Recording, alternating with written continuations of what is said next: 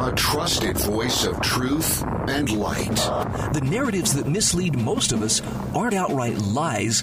They're the deliberate omission of facts that could give us a more complete picture. And a rally point for those who've accepted the reality that they are not sheep. The world needs your leadership, and the essence of leadership is using your influence wisely, wherever you happen to be standing. This is the Bryan Hyde Show. Hey, thanks for joining us today. Our program is brought to you in part by our friends at Nikki's Wholesale Food Warehouse, as well as the Staples Turner team at Patriot Home Mortgage and Jeff Staples Real Estate.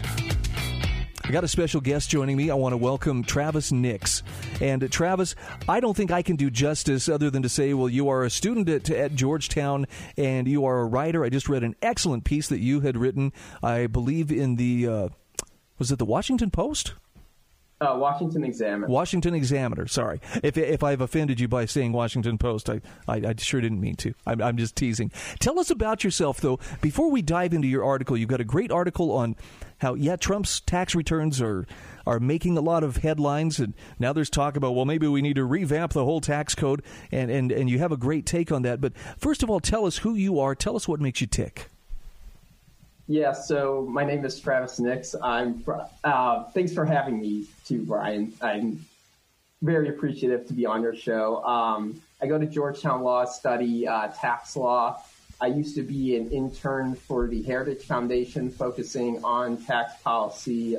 My tax policy work has been featured in a wide variety of media outlets: Fox News, National Review, Federalist, Chicago Tribune. Other than that, when I'm not doing tax policy stuff, I'm a huge sports fan. And basically, that's my life. Taxes and sports. That's what I do. Okay, it's an interesting combination. I would think taxes this year, taxes might actually leave you more to be happy about than sports, given all the the fallout from COVID-19. Yeah, definitely. There's just a lot of stuff in taxes right now in the news, whether it be the COVID stimulus package or what we have right now, the story about Trump's taxes, big bombshell story that has been years in the making, some people think. But to us, it's actually not that big of a surprise what's in there. If people who know taxes know that the deductions that Donald Trump taken are pretty common. Okay, and that's really where I wanted to start. The New York Times, it's a bombshell. Oh, the outrage. And look, as hostile as the media has been towards Trump over most things, that's pretty much what I expected. But I'm not a guy who really gets into taxes. Frankly, I'm not even that fond of paying them. I just do it because, the or else part makes it pretty good incentive. But when the media and when certain politicians make a big deal out of, well, he only paid a mere $750 in income taxes the first year of his presidency, are we supposed to be outraged? I'm not sure what the message is that they're sending, because I'm kind of like, cool, good for him. Do I have that all wrong? No, I personally don't think that your take is wrong at all, because the deductions that he's taken, they're primarily depreciation, which is, he's a real estate investor and builder. And that's basically, once you build a structure, and obviously Donald Trump has thousands of buildings around the world, he is able to depreciate those assets over, if they're a residential structure, 27 years, if they're a business, 39 years. So those are long write-offs. So he still gets write-offs from stuff that he potentially did in the 1980s. And so it's very common from that regard. And then obviously the real estate industry has booms and busts. And so when the real estate industry does go bust, he's going to have losses, and substantial losses. And he's able to carry forward those losses to future tax years. So the fact that he did have almost $1 billion loss in the early 1990s. So those losses are going to subsidize his next potentially 20 years of taxes, which is why his tax liability is so low. Okay. And again, I'm not trying to. I'm not a Trump fanboy, but I think that the hostility that is directed towards him sometimes gets pretty one-sided. And so when I see, well, he only paid this, and that's just not fair. I'm wondering if the implication on those who are complaining the loudest is that he should have paid much more. It seems to me that there are parts of the tax code, and I'm going to call them loopholes. There may be better ways to describe them. You tell me. But it seems like those parts of the tax code are there for a purpose. And Congress is the one who put those there. If they were really that bad, I mean, it's not like I don't believe he's done something criminal. It seems like the implication is he's just not paying more, considering he's supposed to be a billionaire. Yeah, and I agree with you. There are parts of the tax code that do need reforming, and there are substantial loopholes. The problem is that his two biggest deductions, they're not loopholes. They are essential parts of the tax code. Without depreciation, the cost of investment would be so high, nobody would do it. And I talk about that in my article.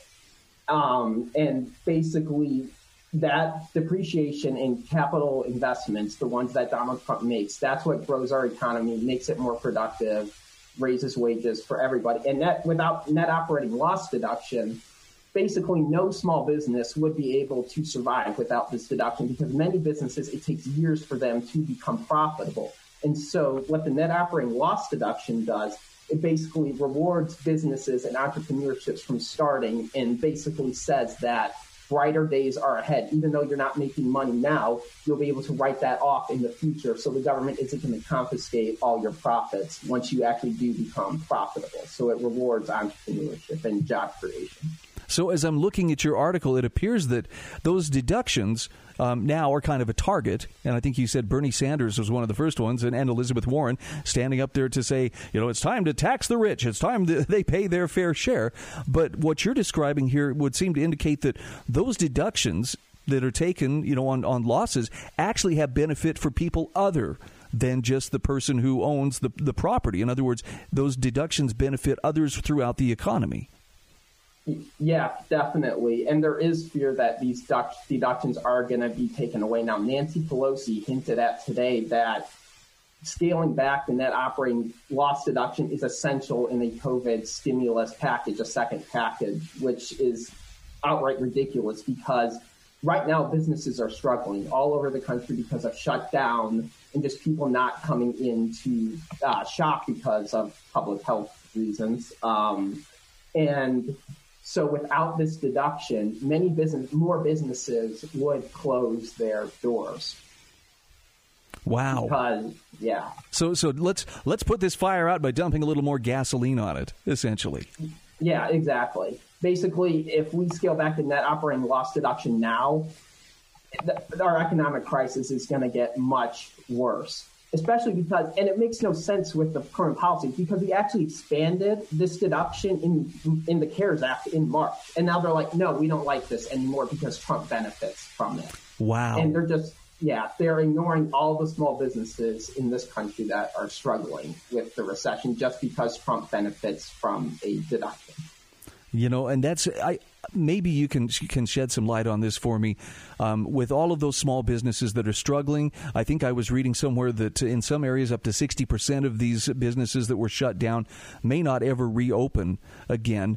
It seems like the need for taxes didn't go away, but at the same time, for those businesses or for the individuals who own them to still have to pay taxes puts a really tough burden on them. And yet I don't see a lot of move towards those in government saying, we should really lighten their load. Are you hearing any rumors or are you catching wind of efforts to relieve that tax burden, considering that these people, it's not like they chose not to work. They were essentially forced into that position. Yeah, months ago, there was discussion of basically accelerating some tax credits. And the one thing I talk about in my article is you can actually accelerate the net operating loss deduction. So instead of having to carry losses forward, you would actually get a rebate on those losses now. And so for a bunch of businesses, this policy would just give them immediate cash flow, more cash liquidity, so they can keep their doors open, continue to pay their employees. So that would be a great policy to do right now. But basically no lawmakers are even talking about it anymore, which is pretty disheartening.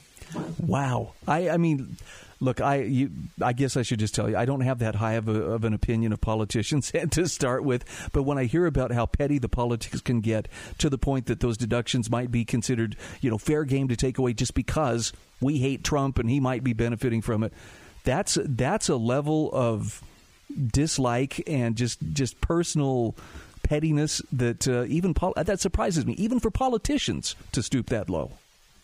Yeah, it's a very low blow, and I just hope that they get a higher moral ground right now and basically really look at the policies they are proposing, because they have real-life consequences for a lot of people. Okay, hold that thought. We're going to take a very quick break. My guest is Travis Nix.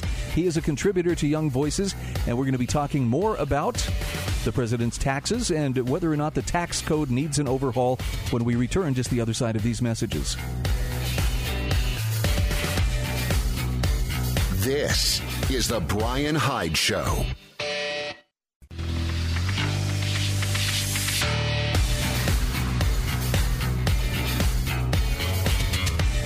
This is the Bryan Hyde Show. Hey, welcome back to the show. I am so happy to have Travis Nix as my guest today.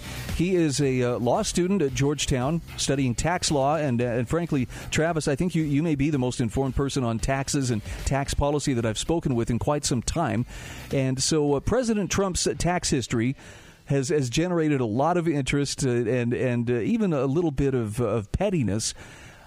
Here's the question, though. Is it likely that the tax code is ever going to be overhauled, whether it's, to stop the president's alleged loopholes or just simply for the sake of simplification? Is it likely that we're ever going to see the tax code reconstructed in a more productive way, or does it get worse the more that they tinker with it? Well, I would say that the 2017 tax law did go a long way in simplifying the tax code for individuals especially. Basically, all the complexity for individuals comes when they itemize their taxes and when they look at taking deductions. So what the 2017 tax law did was it doubled the standard deduction, and now more people are taking the standard deduction instead of itemizing their taxes. So basically, the time it's taken for most people to do their taxes has gone down since the 2017 law was passed. Obviously, the law isn't perfect by any means, but it did go a long way in simplifying the tax code for a lot of middle-class taxpayers. Yeah, I know this has been kind of an interesting year in the sense that with all the shutdowns and with the way that everything has shifted to deal with the COVID-19 pandemic. We were given an extra 3 months to file our taxes, which was nice. But tell me about the IRS. How are they holding up under this? I imagine this is impacting them just like it has impacted other branches of government, right down to the local level. Yeah, I know for a while that they were remote for a very long time, which that's the reason they extended the deadline, because there's no way that helps people because they have more time to do it. And especially they get to hold more of their income while they're struggling with the pandemic, so they don't have to pay the IRS right away. It also just gives the IRS more time to get everything together and get ready for tax season. But right now, the IRS is actually pretty underfunded, so they don't do a lot of tax auditing anymore. Basically, all the data shows is really rich people like Donald Trump get audited. And then if you get the earned income tax credit, which is a very complex tax credit for lower income people, you'll get audited. But for the middle class, the audit rates are very, very low. So something good did come from 2020. Yeah. I should knock on wood as I say that, but that almost makes me feel like, all right, we can find a silver lining here if we just look hard enough. Going back to the idea of, okay, so some politicians are making some noise about revisiting the tax code. Do they have the kind of broad support that they could bring through some kind of tax reform, whether it's closing those so-called loopholes that allowed Trump to pay $750 for 2016, or if it's for something else? Is there support for this in Congress? Are they likely to make it happen?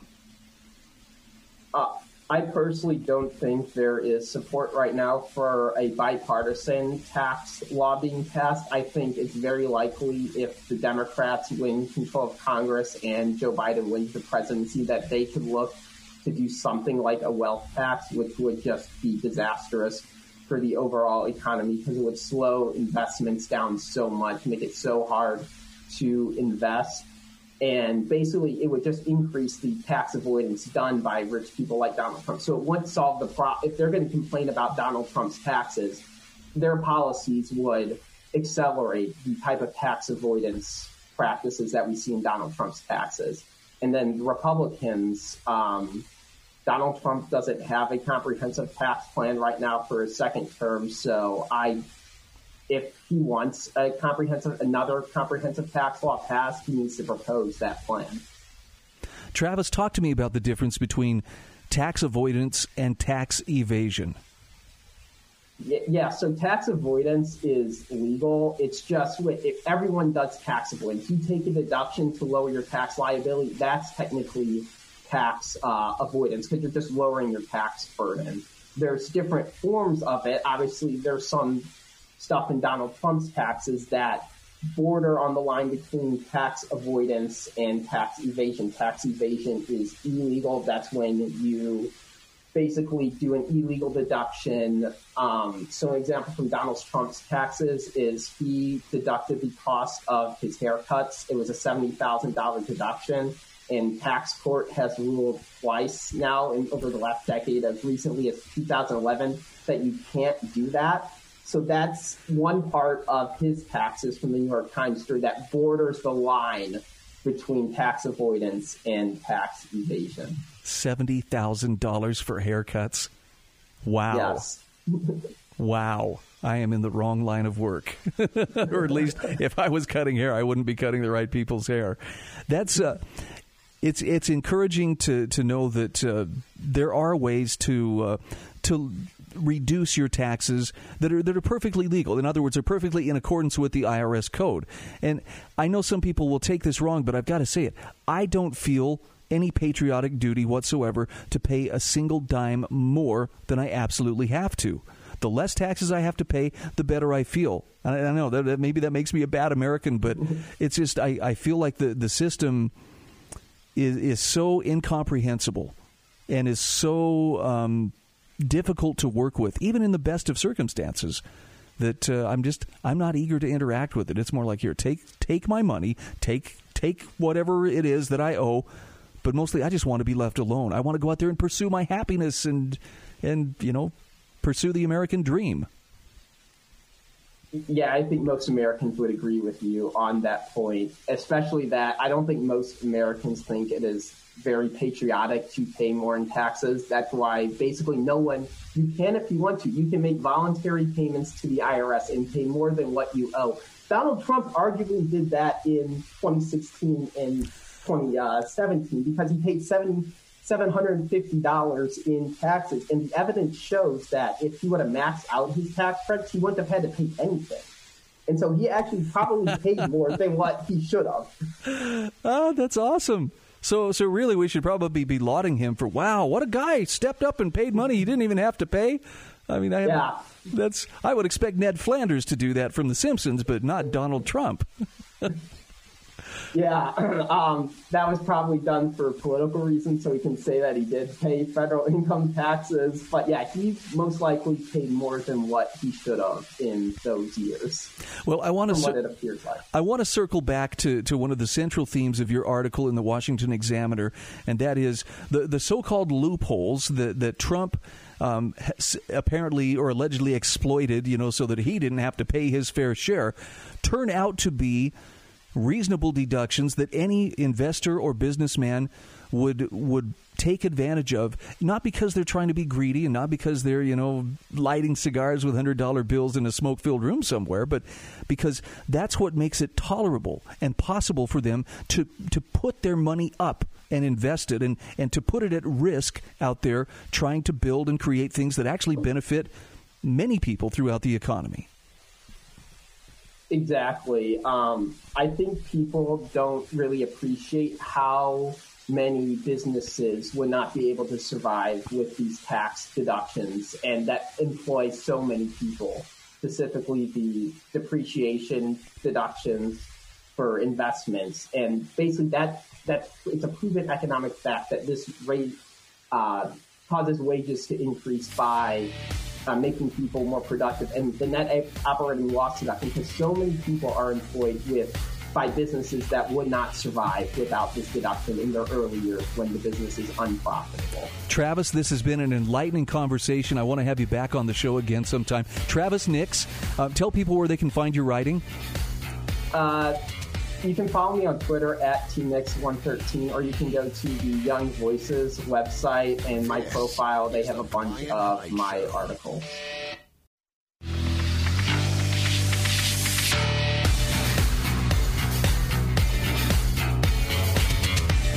This is the Bryan Hyde Show. All right, welcome back to the show. Hey, I want to mention one of my sponsors here. That would be Jeff Staples Real Estate. Jeff is with ERA Brokers Consolidated. And this is good news for anybody within the sound of my voice in the state of Utah, because Jeff has connections all over the state. I probably don't have to tell you, if you're either looking to sell a home or you're looking to buy a home, you understand it is a hot, fast-moving market right now. Some have even used the word it's crazy out there. And it really is. It's an amazing market. But if you are serious about having the best experience, whether it's buying or selling real estate, you got to talk to my friend Jeff Staples. He will help you sell for more and buy for less, and I want you to get in touch with him. You can call him at 435-619-0189, but since you're probably not writing down his phone number as I tell it to you, I would recommend go to my show notes at thebryanhydeshow.com. Today is the 1st of October, 2020. And right down there at the bottom of the show notes for today, you will find a link that will connect you up with him. He's got his phone number, his other contact info there. Let him and his guys take care of you. That's Jeff Staples Real Estate. All right. So, how are you feeling? Can I just pose this question? And if you want to respond, you can do so. 801-331-8113. Are you feeling encouraged? Are you feeling discouraged? I know the debate a couple of nights ago left a pretty bad taste in a lot of people's mouths, and for the most part, it left people feeling like, we're screwed. This is not getting better. It's going to get worse. Trust me, I feel the same way myself sometimes, and yet, at the risk of sounding naive, I have to remind myself what Lavoy Finicum said to me just about every time that I ever met with him in person. He would remind me, we were born for this time. And what he meant by that was there is a larger purpose for those of us who love the cause of liberty, for those of us who love the idea of being free to make our own decisions, to embrace the blessings of liberty. It's a challenging time. And Lavoy knew that better than most, ultimately paying with his life for his love of liberty. But I can't remember words that have struck a stronger note of truth in my soul than his reminder that we were born for this time. And I really believe that if this is a message that resonates with you, it's not just an accident. It's not just a happy coincidence. Oh, hey, you like ice cream? I like ice cream too. No, it's because there is always a need. And there always has been a need for people who are more committed to truth and more committed to standing for the truth, especially when it's hard. And it doesn't feel like a great compliment, at the time, because, frankly, it puts a target on you. People who are willing to speak unpopular truths today know that they're going to pay a price, and it may just be that their family and friends shun them or mock them or otherwise, turn their backs on them. You might be in actual physical peril, depending on, who hears you or sees you telling the truth. I mean, cancel culture is a real thing. People have been targeted for loss of their jobs and, drummed out of the military or out of law enforcement for some really remarkably dumb reasons. And it usually comes down to someone didn't agree with what you said, and so they wanted to target you and destroy you. So if you're one of those people, if you're part of that remnant that values truth more than platitudes, more than acceptance and accolades from your fellow man, you're doing the right thing. I don't know who needs to hear it. Maybe it's me that needs to hear it, but you're on the right path. Even if it feels absolutely lonely, and even if it's fraught with danger, you are needed. And I want to share something with you from Jacob Hornberger. Jacob is the president of the Future of Freedom Foundation. And he is uniformly positive when it comes to talking about things like freedom.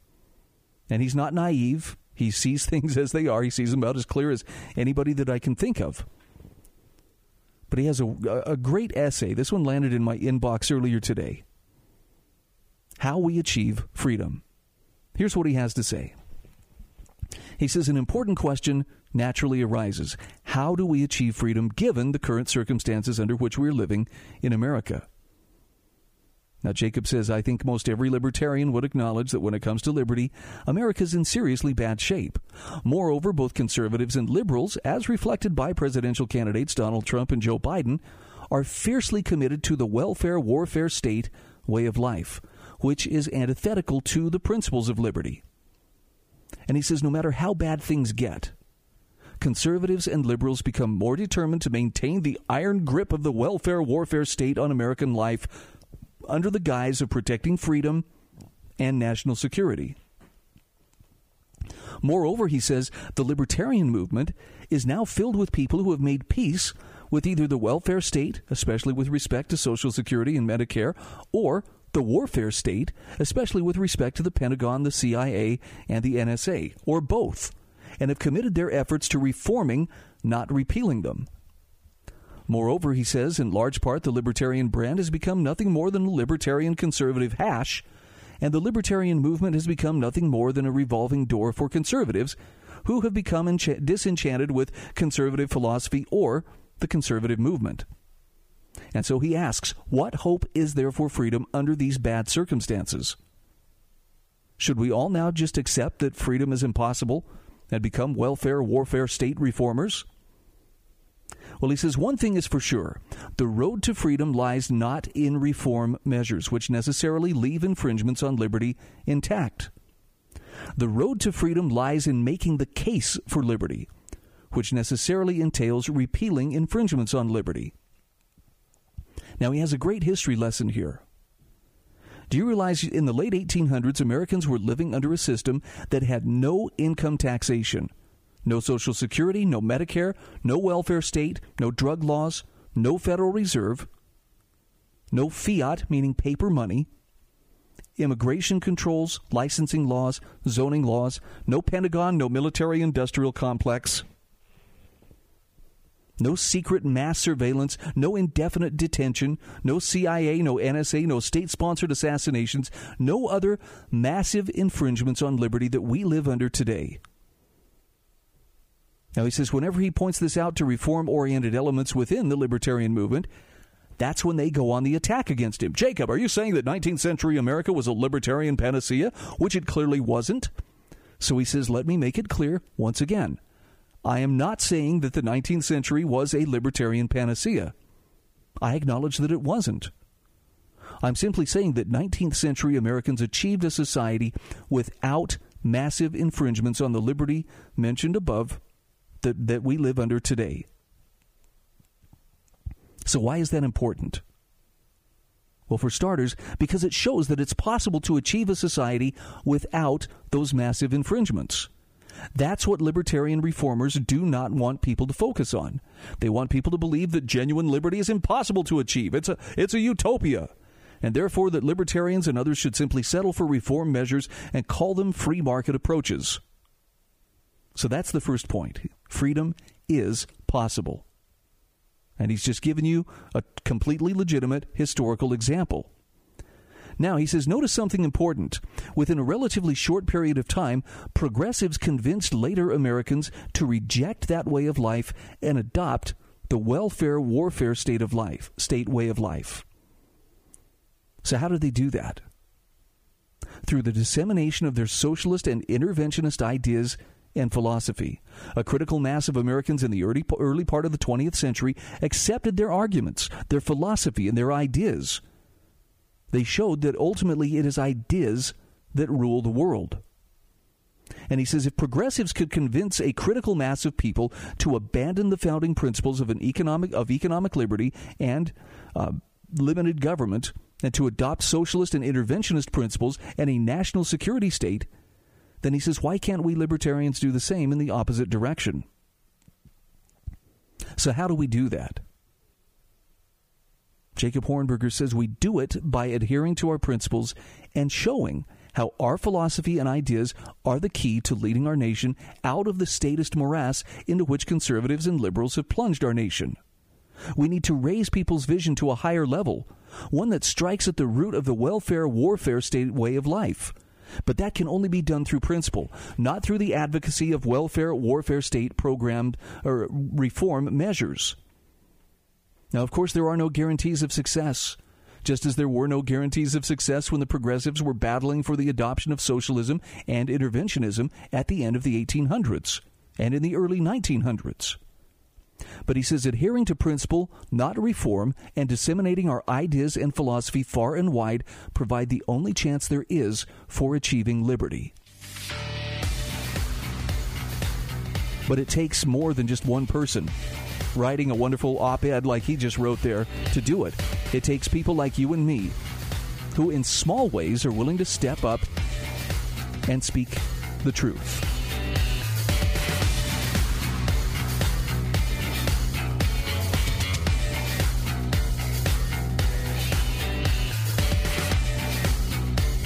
This is the Bryan Hyde Show.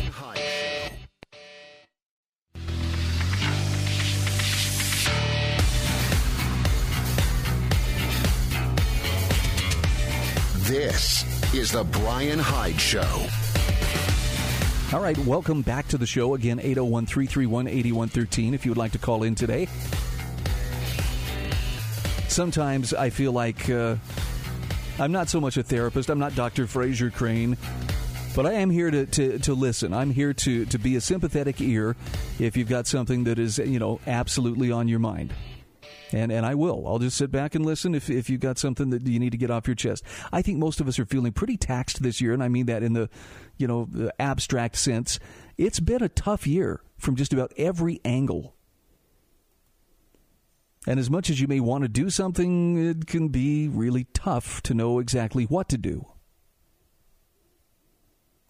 For me, I feel better when I'm speaking the truth, although I have to admit sometimes I feel like I'm crossing a line here because I'm speaking the truth, but at the same time I don't want to just be, shoveling coal on a fire of fear that is already, roaring in a lot of people's hearts.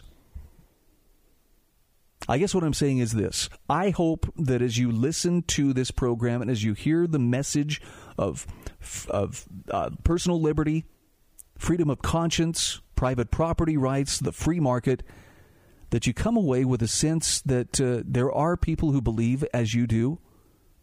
It's worth whatever effort it takes to preserve those things. And I hope you feel a sense of hope.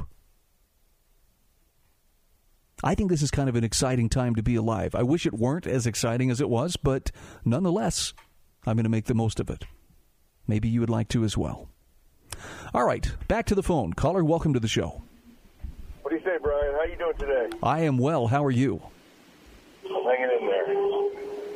So you talk about the libertarians and their,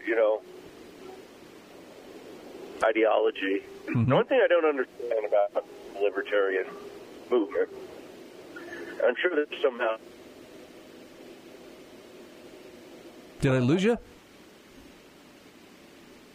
Dang it. I think I may have lost you there. Call me back because I want to hear your take. And I know Jacob Hornberger in his commentary talked about, well, as libertarians, this is what we think. I don't assume that everybody who listens is a libertarian. I don't even call myself a libertarian. I think the libertarians have a lot of good food for thought to offer. But more than anything, I'm talking to people who are lovers of freedom. By whatever tribe that brings you closest to, that's fine. But I think the label is less important than the principles. All right, let's try this again. Rob, is that you? Yeah, I lost you there. Sorry. That's okay. So tell me, you were saying something about you had some questions about libertarians. Yeah, the libertarians. I guess their ideology is open borders, and I've never really gotten to understand what they mean by that. I think if I understand it correctly, they mean just pretty much like how you and I would travel from one state to another. It should be that easy for us to cross borders. And that's it. That's a simplified version of it. I mean, I don't know what their absolute exact policy is, but the idea is that that freedom to engage in commerce, whether it's across international borders or across state lines, should be as easy as possible. Should have as little government interference as possible. But how would you get all the other governments to comply with that? You let them choose whether they want to comply. The ones who want to prosper would find a reason to comply. Come on, even China, with its lack of freedom, still finds it within its interest to have much commerce with America and to have people in and out of that country and to have business come in and do business in that country. So there would be a standard for all countries to comply with if they wanted to engage in commerce with us. I don't think that's what that means. I think what that standard would mean is just open and honest commerce with one another on a voluntary basis, meaning those countries set the terms. This is what it's going to take for us to interact. It doesn't have to be centrally planned. It doesn't have to be one size fits all. Yeah, I always see it turning out to be, what's good for the goose is not always good for the gander when you're dealing with other countries. We seem to run into that a lot, even under the policies we're under today. Well, untrustworthy, you know what I mean? There's just so much. And here's the problem. You're right. There is some very untrustworthy behavior going on out there, but it's not limited just to those other countries. It's our own government that engages in picking winners and losers and doing untrustworthy things. And so, true free trade means there is no government interference. People are free to engage. If you want to hire somebody to do work for you, someone from Mexico City, they should be able to hop on a plane, fly up here, do that work for you, collect whatever it is you're paying them, and fly home with as little interference as possible. Or vice versa. That's what you should be able to do. Oh, I'd love to have that. Believe me, we have a lot of interference from all different angles. Running a business, it's quite complicated. Well, I've just never heard anybody, elaborate more on the subject. And if there's anyone out there listening that is a true libertarian and wants to, support it, feel free to call in. I'd love to hear your point of view of what the open border agenda is. Because, okay, I mean, without you start going into that direction and then you lose your nation. I mean, that's what we're fighting for right now. I used to believe that, and I don't subscribe to that anymore. And I'm not saying, therefore, you should change your mind. I'm just saying I've come to the point where I understand that borders don't serve quite the purpose that I thought they once did in terms of preserving culture. If your culture is strong, it's going to stand just fine. Maybe other people will want to copy it. But I see borders that very quickly could become like a Berlin Wall, depending on which way the guards on top of that wall are facing. I guess when you go to the culture subject, the culture would only stand as long as the people that are involved in it are willing to practice it. Yeah, to assimilate. Yeah, I just the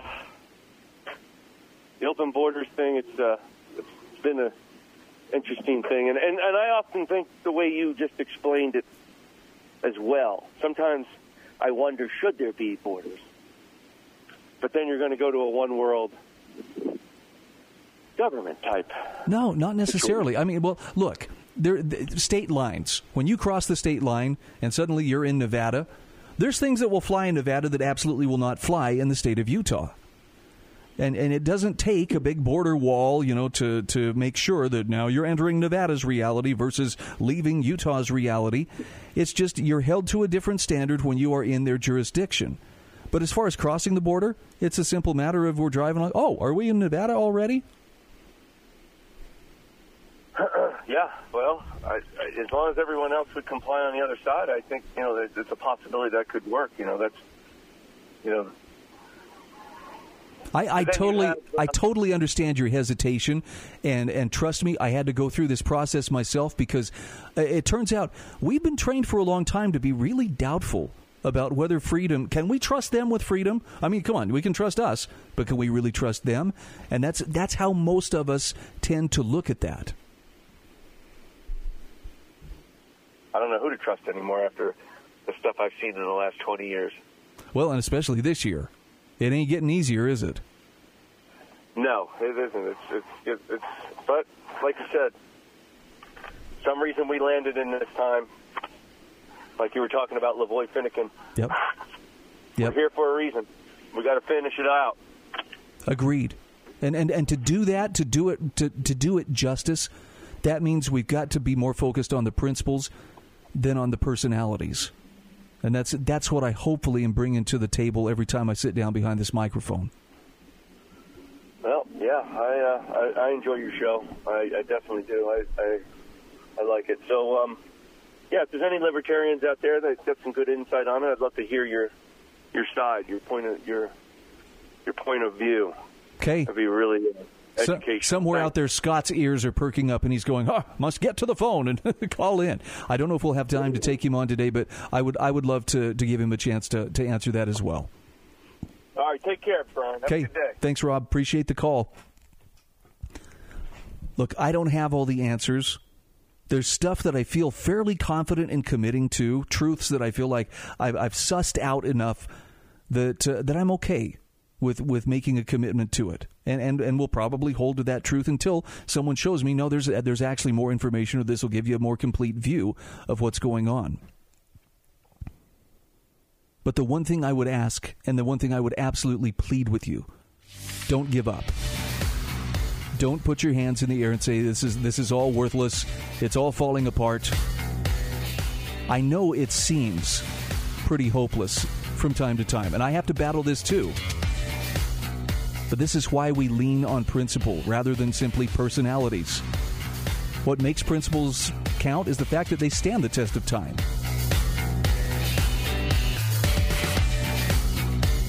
This is the Bryan Hyde Show.